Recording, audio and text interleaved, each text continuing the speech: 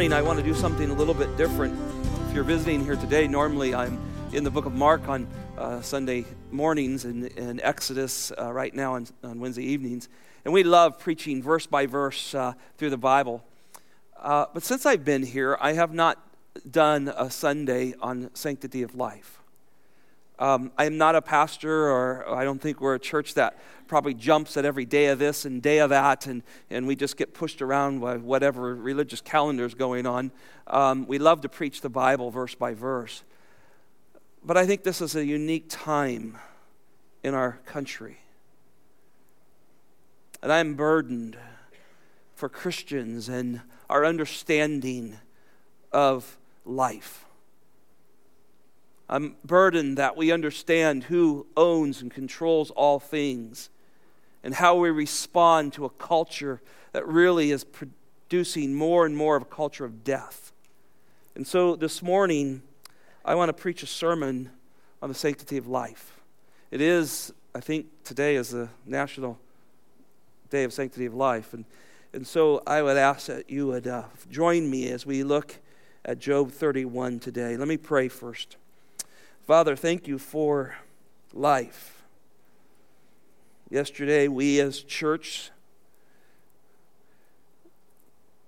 said goodbye in a sense, not forever, but in a sense to a dear pastor who preached faithfully your word. And yet, Lord, it's you who ordains life and death. You have all this in your hands. And who are we? Who is the created to disagree or to shake our fist in the face of a God who gives life and breath to all things? And so, Lord, this is another area that Bible-believing Christians bow our knee to you. We submit to you that you are the one who gives life. You take life, and you do it perfectly. And so, Lord, I pray that you would strengthen us, encourage us, Lord. The troops face a daunting enemy. But we pray that we would stand in the Word of God, in Christ.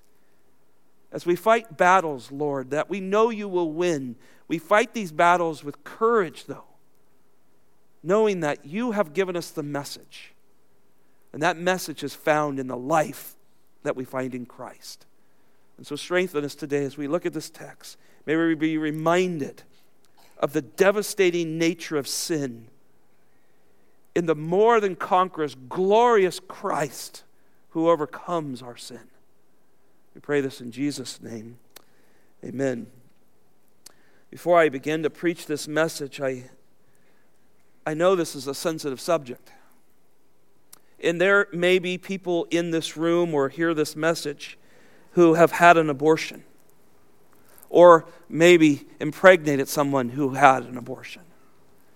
These are hard things, but the Bible has answers for them. And I want to encourage you to stay engaged. I want to encourage you that the message will not be just simply a message of the difficulties that we face in this climate of death that our world is engaged in, but it is a message of hope. There is a Christ that's greater. And the key to everything we do when we speak of sanctity of life is the gospel. It is the gospel. So if you're here today, I want to make sure that you know that Christ forgives sins. I have never sinned in that area, but I have sinned in many other areas.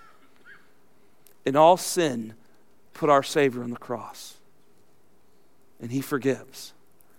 And so this is an important lesson for us as a church to be reminded of these truths. In way of introduction, I just want to remind you, as I've prayed, God is the God of life. He said, in the beginning, God created the heavens and the earth. And then there came a moment in His creation where He spoke life and Adam was formed. He formed him and breathed into him life. Adam would not have life if God would not have given him life. He is the giver of life. John read today out of that blessed psalm, and I hope you just I'm not going to get to that psalm today in this message, but I wanted it to be heard because it is one of the most worshipful psalms as you read, isn't it? As you think about this God who knows every movement of us, every waking moment.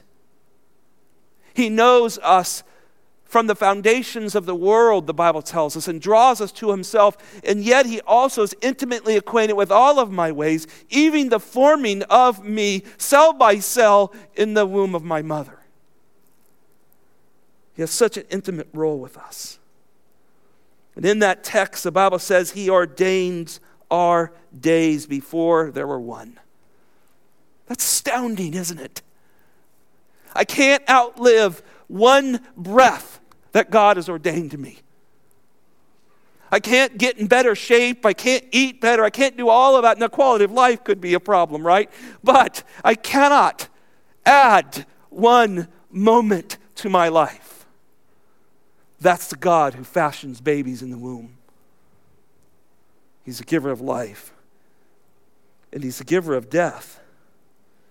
Death is a great gift to mankind, especially those who believe in Jesus Christ. He set the angels at the gate of the garden to keep them from getting back to the tree of life where they would live forever in a sinful state. God blesses us that this life in this fallen world comes to an end. And we step out of this life into the most glorious future we could ever even imagine as the Scriptures explains them. And so he gives breath and life. Acts chapter 17 reminds us that he puts us in the time he wants us to live. Like me, I always wanted to live in the 1800s.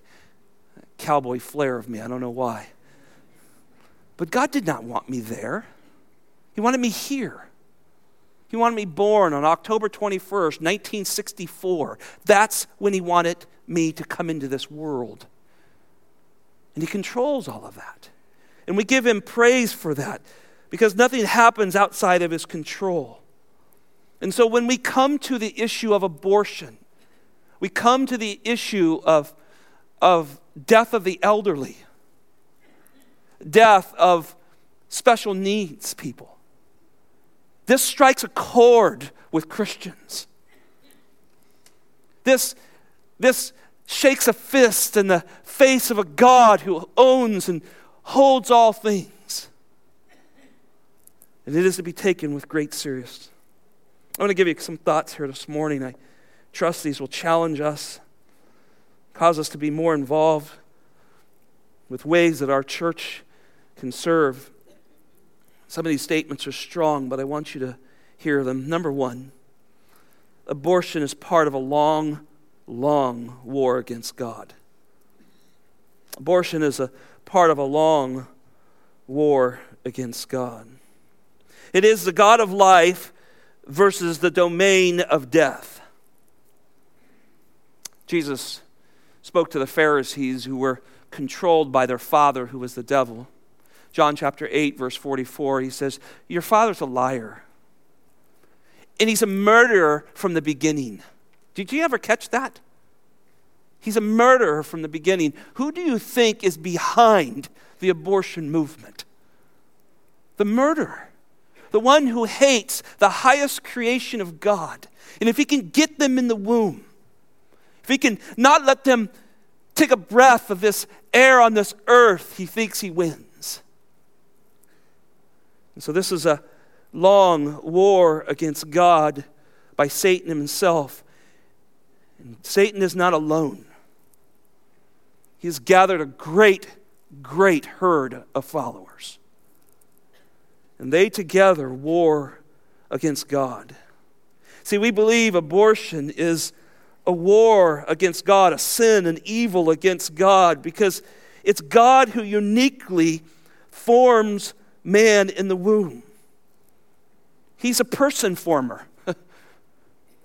He uniquely does that. You should see my perspective even right now. How uniquely all of you are. You're made so differently from the person sitting right next to you. You are uniquely designed by God. And so when we attack this, we attack the Creator's right, the King of the universe, who gives each and every person existence. We believe that abortion is a war against God and is evil because it takes life which God gives the privilege to have. God gives the privilege to have. And I think it's a blessed privilege to have life. We're going to see in Job, there's times Job wished that he would not have even came from the womb. Died in his mother's womb because of the trials he was going through. But it is a blessed life. And even Job said this. He said, the Lord gave and the Lord has taken away. Blessed be the name of the Lord. So both life and death is a blessing of God. And Job, in that time, in that early trial, began to understand he does that. It's his choice. And so when we talk about abortion, when we talk about taking the life of another, what some call a non-criminal death, that privilege belongs to God. And it crosses a line that God will not let go. See, we also believe that abortion is evil and wars against God because as babies are torn from the womb, they're torn from the womb as image bearers. They're not just tissue, they're image bearers. They reflect God. There's no other thing made in the image of God. No dog, no cat, no lion, no dinosaur, no nothing, anything like that except Jesus Christ. And the Father and the Trinity sat down. The Holy Spirit said, let's make them in our image. Remember when John the Baptist, in the womb of Elizabeth, hears about the pregnancy of Jesus and Mary. What does he do in that womb? He leaps. There's incredible life there. Born or unborn, there's dignity. The Bible says that the Spirit of God moved that little baby to leap. And yet in our world, as Miss Elizabeth was here, she could abort John the Baptist. We believe that abortion is evil because God has revealed to us that his way is to care for the weak, the helpless, those who cannot speak. In the middle of Isaiah, you come to chapter 25. The book is strong, isn't it? Isaiah is a great preacher of the glory of God. He's doing it in the face of a rebellious nation. He's prophesying the coming destruction of the northern tribes and eventually the southern tribes. He's talking about all the nations that God will allow to abuse the nation because of their sin, and he even talks about their judgment. In the middle of all of this judgment that's come, Isaiah breaks out in what's called a song of praise in chapter 25, and it's worth reading when you have a moment. He talks about God and so many qualities about him in that text. And one, particularly one pertaining to this in verse 4, he says, "For you have been a defense for the helpless." Now, I want you to think about this. When nations move away from God, when people move away from God individually or corporately, they do not care for the helpless. No matter what their political platform is, it all becomes about power. And so what happens is when you do not care about the things of God, those who are in the most desperate need, they get crushed the most. So in the middle of this, as this nation is rebelling against the God that birthed them, that Ezekiel says, I took you in your blood and made you a nation, talking about they would have died in their blood. He reminds this nation, as Isaiah says, "For you have been a defense for the helpless, a defense for the needy in his distress, a refuge from the storm, a shade from the heat." See, this is what God does for the weak and the helpless. And he watches this, and the Bible tells us in Revelation that he records the deeds of wicked men. See, See, if you're saved, that list will never be judged upon you because it was judged upon Jesus. If you're not, he will open the book and judge you. And he seems to have a great propensity against those who attack the defenseless. We also believe that abortion is a war against God and sinful because it's a sign of unbelief in the promises of God. God tells us that he will take care of us. People say, well, I can't live. It stops my way of life. It's destroying my lifehood, and so they destroy a life. It's an absolute rejection against God and what he can do. Genesis 18. The angel of the Lord is there, probably the pre-incarnate Christ, saying, hey, next year you're going to have a baby, Sarah. Sarah's in the tent. I'm 90. The Bible says, is there anything too difficult for the Lord? See, he has no limits to him. There is nothing that you and I come against that he cannot overcome. He has the power to take us from the most difficult situations and rise us out of that, or he has the power to give you the grace and mercy to go through that difficult time. And when we reject that and take things into our own hands and say, I'm going to eliminate this problem because I don't like it and I don't want it and I don't care what God has said or done, you war against the Almighty. We believe that abortion is sinful and evil because those who perform the act know what they are doing, no matter what they say. They don't any longer, and if you've been watching it all or studying this at all, they're not fighting it that it's murder anymore. They're coming out now clearly. Yes, we know we're killing them.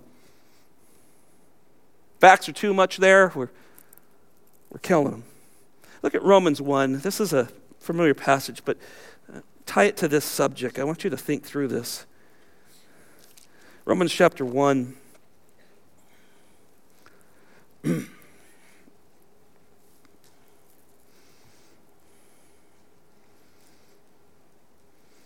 Verse 21 says, for even though they knew God, they did not honor him as God. God is creator, giver of life, sustainer. It's in our founding documents. Millions of children every day put their hand over their heart and speak of the God that oversees, in our probably feeble way of thinking, oversees our nation. And yet, the Bible says, even though they knew God, they did not honor God in verse 21, honor him as God, or give thanks, but they became futile in their speculations. And their foolish heart was darkened. To look at a sonogram and say that is not child is not a miraculous work of God because we still don't know how to make life. They have no clue how to produce life. Is about as futile and darkness as ever can be. Drop down to verse 28. And just as they did not see fit to acknowledge God any longer, there's a point. And this is the third time God says this. God gave them over to deprived minds to do those things which are not proper, being filled with unrighteousness and wicked and greed, evil, full of envy, murder, strife, deceit, malice. They are gossips, slanderers, haters of God, insolent, arrogant, boastful, inventors of evil, disobedient to parents, without understanding, untrustworthy, unloving, unmerciful. And look at this last part. And although they know the ordinances of God, that those who practice such things are worthy of death, they not only do the same, but they give heartily approval to those who practice them. There's no mistake. This is a war against God. This is hatred towards him.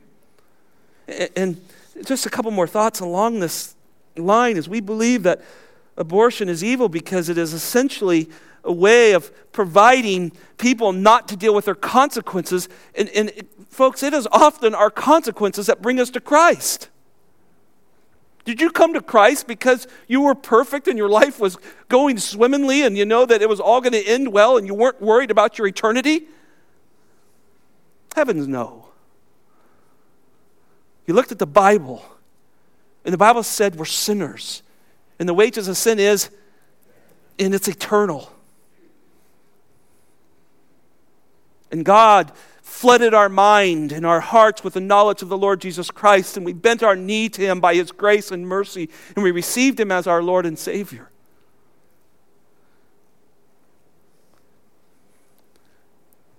We can't be a society that doesn't deal with sin. Certainly as a church. You can't watch golf anymore. Trying to watch a golf tournament. And ads for prescription medicine so you can live most immorally as you want without the fear of death is almost exactly what they said.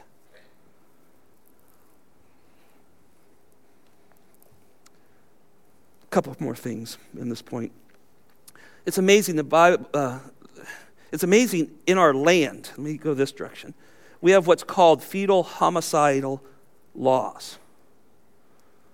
Guilty of manslaughter if you kill a pregnant woman. Double count. This week in Orlando, right here, hour away, 2 court cases went through. They passed judgment on life sentences. On both court cases, there was one person on each jury that they weren't able to get the death sentence because one person of the jury said, I don't believe the baby is life and that deserves death penalty. And both got life sentences, but now we'll pay for them for the rest of their lives. And justice will not be done till God comes. That just happened right here. Because, see, it's growing more and more that, oh, that's just tissue, that's not life. And yet, the court had the right to bring that charge against them of a double homicide.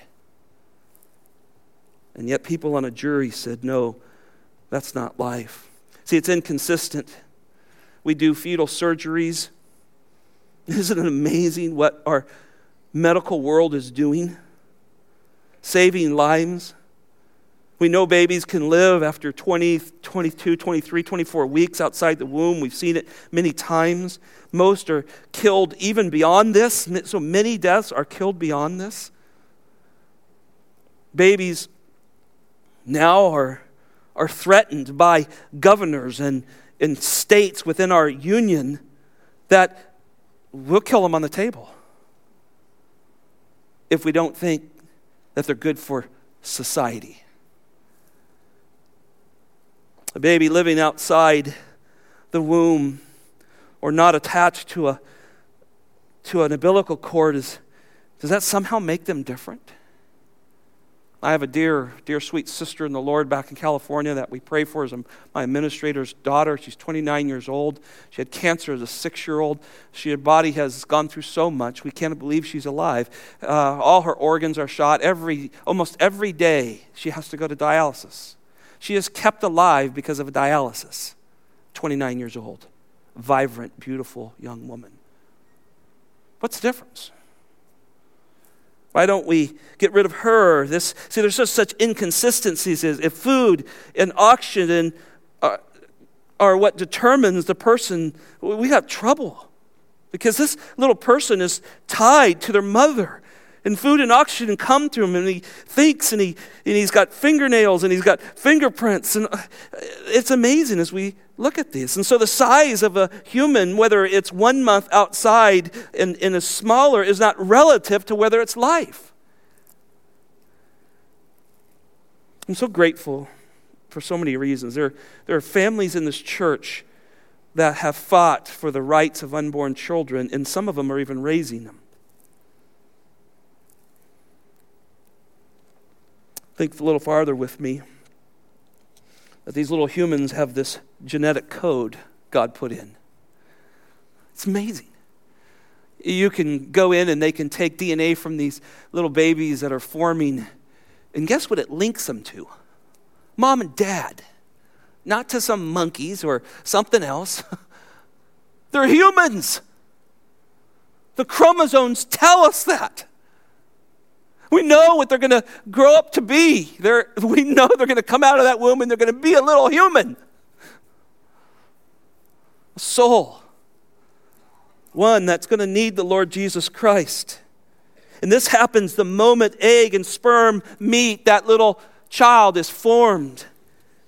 And we know he or she is a human. At 8 weeks, their organs are working, their brain is functioning, their heart is pumping, their liver is making blood cells, kidneys are cleansing fluids, fingerprints are being formed, and we just got a 3D ultrasound of my little grandson, little Oliver, and you can already see what he looks like. He's beautiful. And I can't wait to hold him. And I can't wait to share the gospel with him. This is what God does. But the killing goes on. God will win this war. He will win.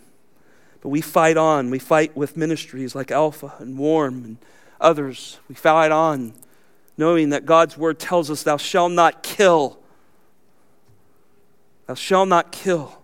Life is mine. There were some positive signs towards the end of the 90s. I don't know what they are now. I haven't caught up to all the numbers, but the nursing community was starting to move away from it. They didn't want to be involved with it as much. It moved from low 40s to high 60s of nurses saying, yeah, I'm not working in that field. But the medical community has pushed back hard these last decade. They've put extra pressure on medical schools for reproductive health, and those numbers are rebounding in their favor. But they just can't get by it, can they, where life takes place? You remember Life magazine, don't you? It was little Maria Schweitzer was the unborn child's name. They were operating on her because she had spinal bifida. Towards the end of that operation, this little tiny hand comes out of the womb and grabs the finger of the surgeon. Shortly after that, another surgery took place. His name was baby Samuel. This time, they actually had photographers in the room. Randy Alcorn records this in one of his books. And it says that baby Samuel pushed his hands out of the womb and grabbed the surgeon's finger. Photographer Michael Clancy caught this astonishing act on film, and in an instant, Clancy, who was the doctor, Clancy, who was a photographer, went from being pro-choice to pro-life. He said, I was totally in shock for 2 hours after the surgery. I know now abortion is wrong. Of course, alongside these comes the development of so many problems of 50 years of abortion. 50 years now our nation has engaged in this. But God will show his hand, and he will not let it go. Number 2, I need to move a little more quickly here. But number 2, and most importantly, is Christ's glory must be our objective. Christ's glory must be our objective. Maria Calder, who helps run Alpha Pregnancy that our church supports, comes and meets with me once or twice a year, and we really just kind of get into a little bit of a worship service, don't we, Maria? I see you back there. And we know, and one of the things we talk about and remind ourselves each and every time, because I want to hear it from her, I want to hear the goal is the gospel with these girls. If you build bigger barns but lose your soul, what have you come? What have you got? And so Jesus did not come to what we would say just to stop abortion. He came to save sinners. He came to die for all of us who commit sins. Luke 5:32 says, I have not come to call the righteous, but sinners to repentance. And so there is one way to know God as your Father, whether you've had an abortion or you've lied or you were just born because you were brought into depravity. There is only one way to have God as your Father, as you come through the Lord Jesus Christ. There is no other hope. There is no other way. That is our message to all people who sin, whether it's an abortion or marriage or whatever it may be that you're struggling with. There is no other hope. And if you have come to Jesus, you've come to God, right?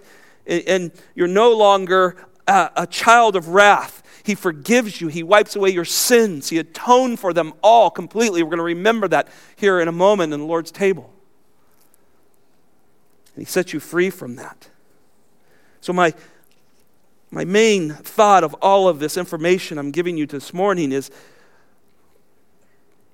that we are not looking to Jesus Christ as some politician. We look to Him as a Savior. That is the hope. There are a lot of religious people out doing a lot of work in this area. But too many of them, I've been to many of them throughout our ministry, the gospel is somewhere down on the bottom of the stack. It needs to be on the top. That's the only hope for these girls. That's the only hope for their children, is that Jesus Christ is preached. He came into the world to save sinners, to give life, to bear the wrath of God, to become our sin so we would gain His righteousness. And the most important thing that we say today is that there is justification. You can be justified. You can have your sins removed by faith alone, in Christ alone. And that's the goal. And so I know I'm speaking to mostly believers in this room, but the believer's life must respond to this. And I think that's why we talk about this every once in a while. And we, as we get into it in the passage, we pass through it somewhere. We stop and we talk about these things because a Christian's life can't say, oh, God justified me, but I turn my back on godless behavior in my own personal life or in a nation's life. We can't do that, can we? As believers, there's an attitude and action that now come. There's fruit that begins to develop in our life. We know what's wrong. We start to love the things God loves and hate the things God hates. That's the change that takes place in us. We start to grow into His image. And there's a desire there for things that He does that we did not have on our own. And we begin to engage. And that might be working at Alpha. That might be doing overseas missions. That might be teaching children down the hall or caring for somebody in need. God moves us to participate with Him as we grow in grace. And so the eternal life that we long for starts in this temporal life, right? Right now we serve knowing that we move forward. Psalms 82, 3 through 4, and we join the Lord in this. Vindicate the weak and the fatherless. See, this is what Christians, we get engaged with this, right? Vindicate the weak and the fathers. Do justice to the afflicted and destitute.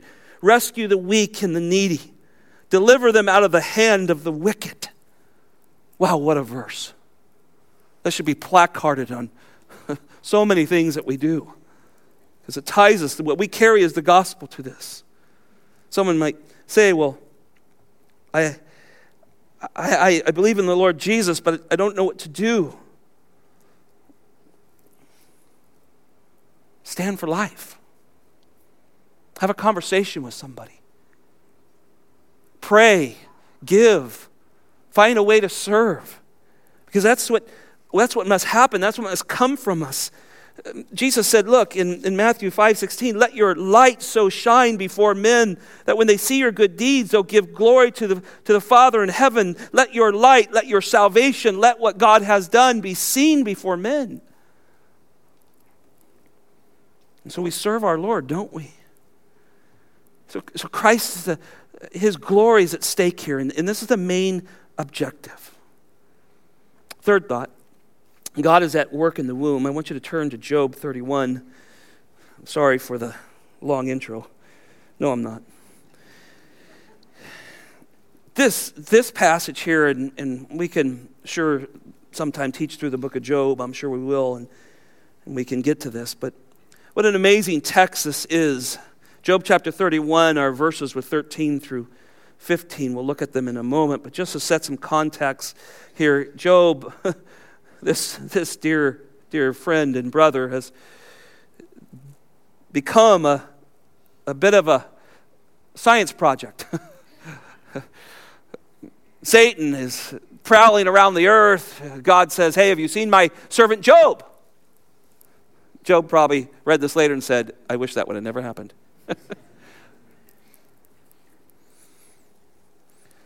He's righteous. So this test begins to happen unknown to Job. Eventually comes down to these three so-called friends of his. They have no idea what God's doing, and so there's a constant attack, isn't there?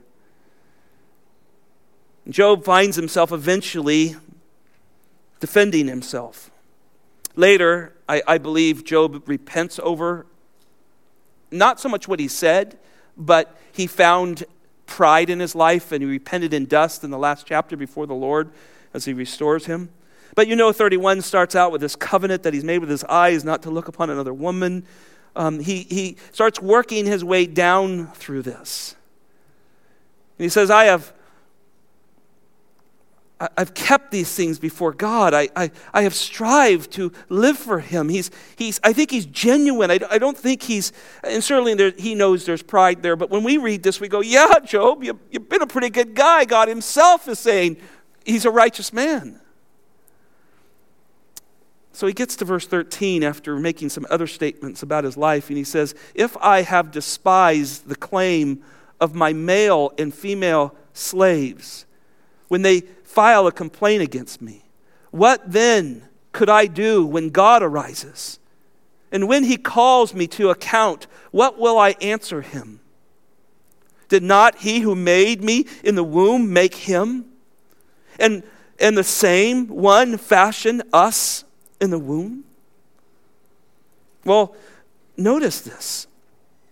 There's some kind of human justice taking place in here from Job's account. It's crucial to the Christian life. We're concerned about justice, aren't we? We're concerned about those who are opposed upon and are weak. And it's clear, Job, even in Job's mind, he knows God cares about these things.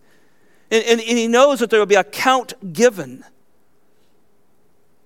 Now, what's the basis of Job's sense of helplessness or even guilt before God if he's mistreated these slaves in some way, if he has ignored their cries and the complaints that they're going through? Why is he trembling here? Why does he say this? If I have despised these claims and if God arises, what will I answer me? What's making this happen? Look at verse 15. This is why he's doing this. Did not he who made me in the womb make him? And the same one fashioned us in the womb.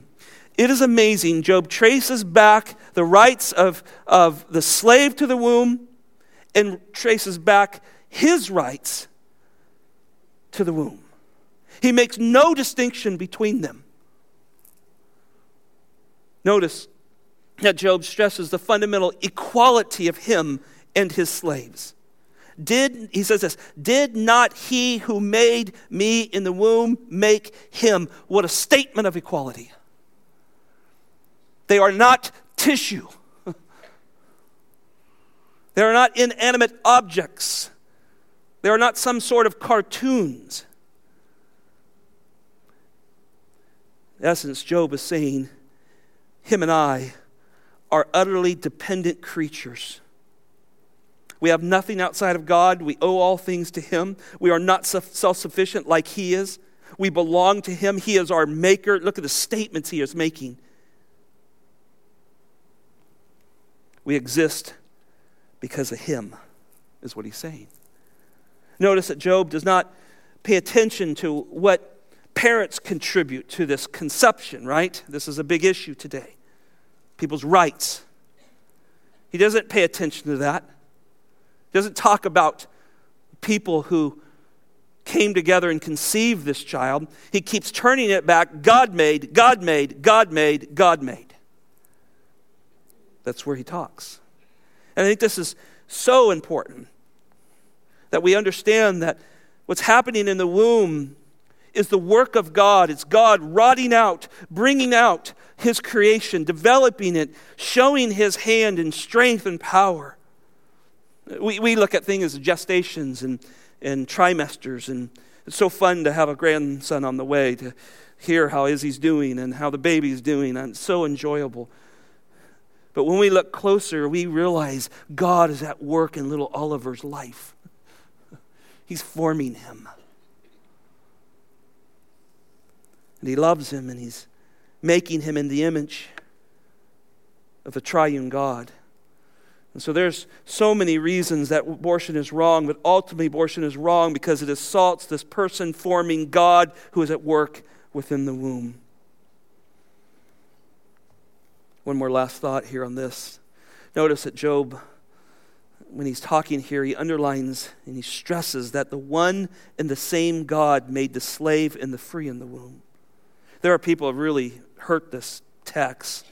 And early on in American Christian churches use this text to say, well, you know, it's the way God put you there and he put me here, so let's just all accept it. That's not what the Bible's saying here. It's not that at all. It underlines that the one and the same God who makes men and women and people and their ways of life that they have is the same God that's at work. He's no different. And so you may have been given privilege, or you may have not been given privilege, or you were born into wealth or not. God is our God no matter what is in our pocketbook. No matter the color of our skin, the economic status, he's ours. And certainly we do accept where he has placed us. In fact, the Bible said, as I said earlier in Acts chapter 17, he sets the epochs and times where we live and where we dwell. He put you together with the person sitting next to you. He creates little ones from those two people. And we accept that because he is in absolute control of that. And so I think Job is here trembling with reverence and fear because he and his servants are persons created in the image of God, and he does not want to offend God at all. And so these are employees of his, and he would not want to wrong them in any way. Such great lessons there, isn't it? How we treat humanity. Last thought, and then we'll go to the table. What can Christians do to protect life while glorifying God? I think we have to answer that today, because I don't want you to go away going, well, that was good, I already believe that. I want our Christian life, I want the gospel to have an impact in us in all kinds of areas, not just this area, but every area, that Christ is just more than this get out of jail free kind of card. That's not Christianity. That's not salvation. We believe in a Lord who is now master of our life. And so let me just give you some thoughts. First of all, pray. When's the last time you prayed for Alpha Pregnancy Center? And prayed that God would give those women over there tremendous strength and courage, and there would be a gospel-centered ministry. When have you prayed as you heard of a woman who has got pregnant? Have you prayed that she would receive Christ and that she would keep her baby? Pray. That's one of the things we have. We walk into the very presence of God. We have that right as his children now. By the finished work of the Lord Jesus Christ, we pray. So church, are we praying? We have a country in a lot of trouble right now. More divided than has been in a long time. And this issue is right at the forefront of a lot of it. Are you praying? And then practical things will help out. Join. Go to Maria. Say, what can I do? It isn't just Alpha Pregnancy Center. There's others that are around here that we know are doing good works, and we pray for them as well. But think about our Warren ministry. Guess who Alpha's clients are often? And guess who Planned Parent's clients are? Our Warren ministry. You know, for 6 years, our gals have gone up there every Monday night and have preached the gospel to those ladies. It is a tremendous ministry. They give their time, they watch babies, they hold babies, they weep with those gals, they share the gospel with them. There's so much there. Let's go a little farther. How about our prison ministry? Dorman, Jeff, Bill, all these guys are involved with our prison ministry because that's the other side of it, right? It takes two to make a baby. See, there's ways that are way more than just, well, I'll give a blanket. Dream. How about dream a little bit? I am always asking the question, can our church do this? People go, why'd you start a seminary? Because our church can. And I think it's our church's responsibility to train the next generation. Not all churches can do that, but ours can. So I dream a little bit. Could we, this church, provide resources, a place where we could be pro-life in a way that is tangible? I don't know. I just love to dream. I love to say, God, I don't want to restrict you. What do you want to do here? And can we join you? I love our push for adoption here. We have a number of babies adopted in this church. We have people working with little ones that are not theirs biologically. They're in the foster care system. I think this is just monumental. I think it's so important. And maybe you say, well, I'm not quite in a position to do that. We'll care for those who are doing it. We have people that stand on the stage who take in children. We have teachers and grandparents and all kinds of people doing things for those that don't have the fortunes we do. And so find them and encourage them. And ask God, is this something you want us to do? Families are taking on children that are not biologically theirs, that have already had a start in life by someone else. And they feel as though, and they believe, let me say this, they believe God is leading them to make them a forever family together. You and I should applaud that and praise God. It's such a testimony of the gospel, isn't it? That's what God did. He took those who didn't deserve his family heritage, wipes out of our past, and makes us his children. Speak out. This is a huge issue. Man, it's going to become a fiery one here. Our current sitting president is the first sitting president to go to the pro-life rally that happened this year. And I'm not here pushing any agenda. I'm just telling you that the facts are the facts. This president has done more for the pro-life than any president we've had. No matter what you see and everything else he does, he's done that. And I'm grateful for that. I'm grateful God raised a man to do that. If you have not listened to what he said this week, you should go listen to it. It's actually astounding what God put in the mouth of that man. Finally, forgive. When we see sins against the nation, sins against people, sins against the unborn, it's hard, isn't it?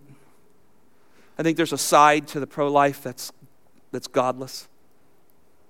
Back in the 90s, 80s and 90s, there was abortion clinics blown up, all kinds of terrible things. Our church, our last church, had a Planned Parenthood facility on the corner of the property we sat on. I drove into my office for 6.5 years and saw that every day. We worked so hard and begged God to make a prolific children's ministry literally 50 feet across from their door.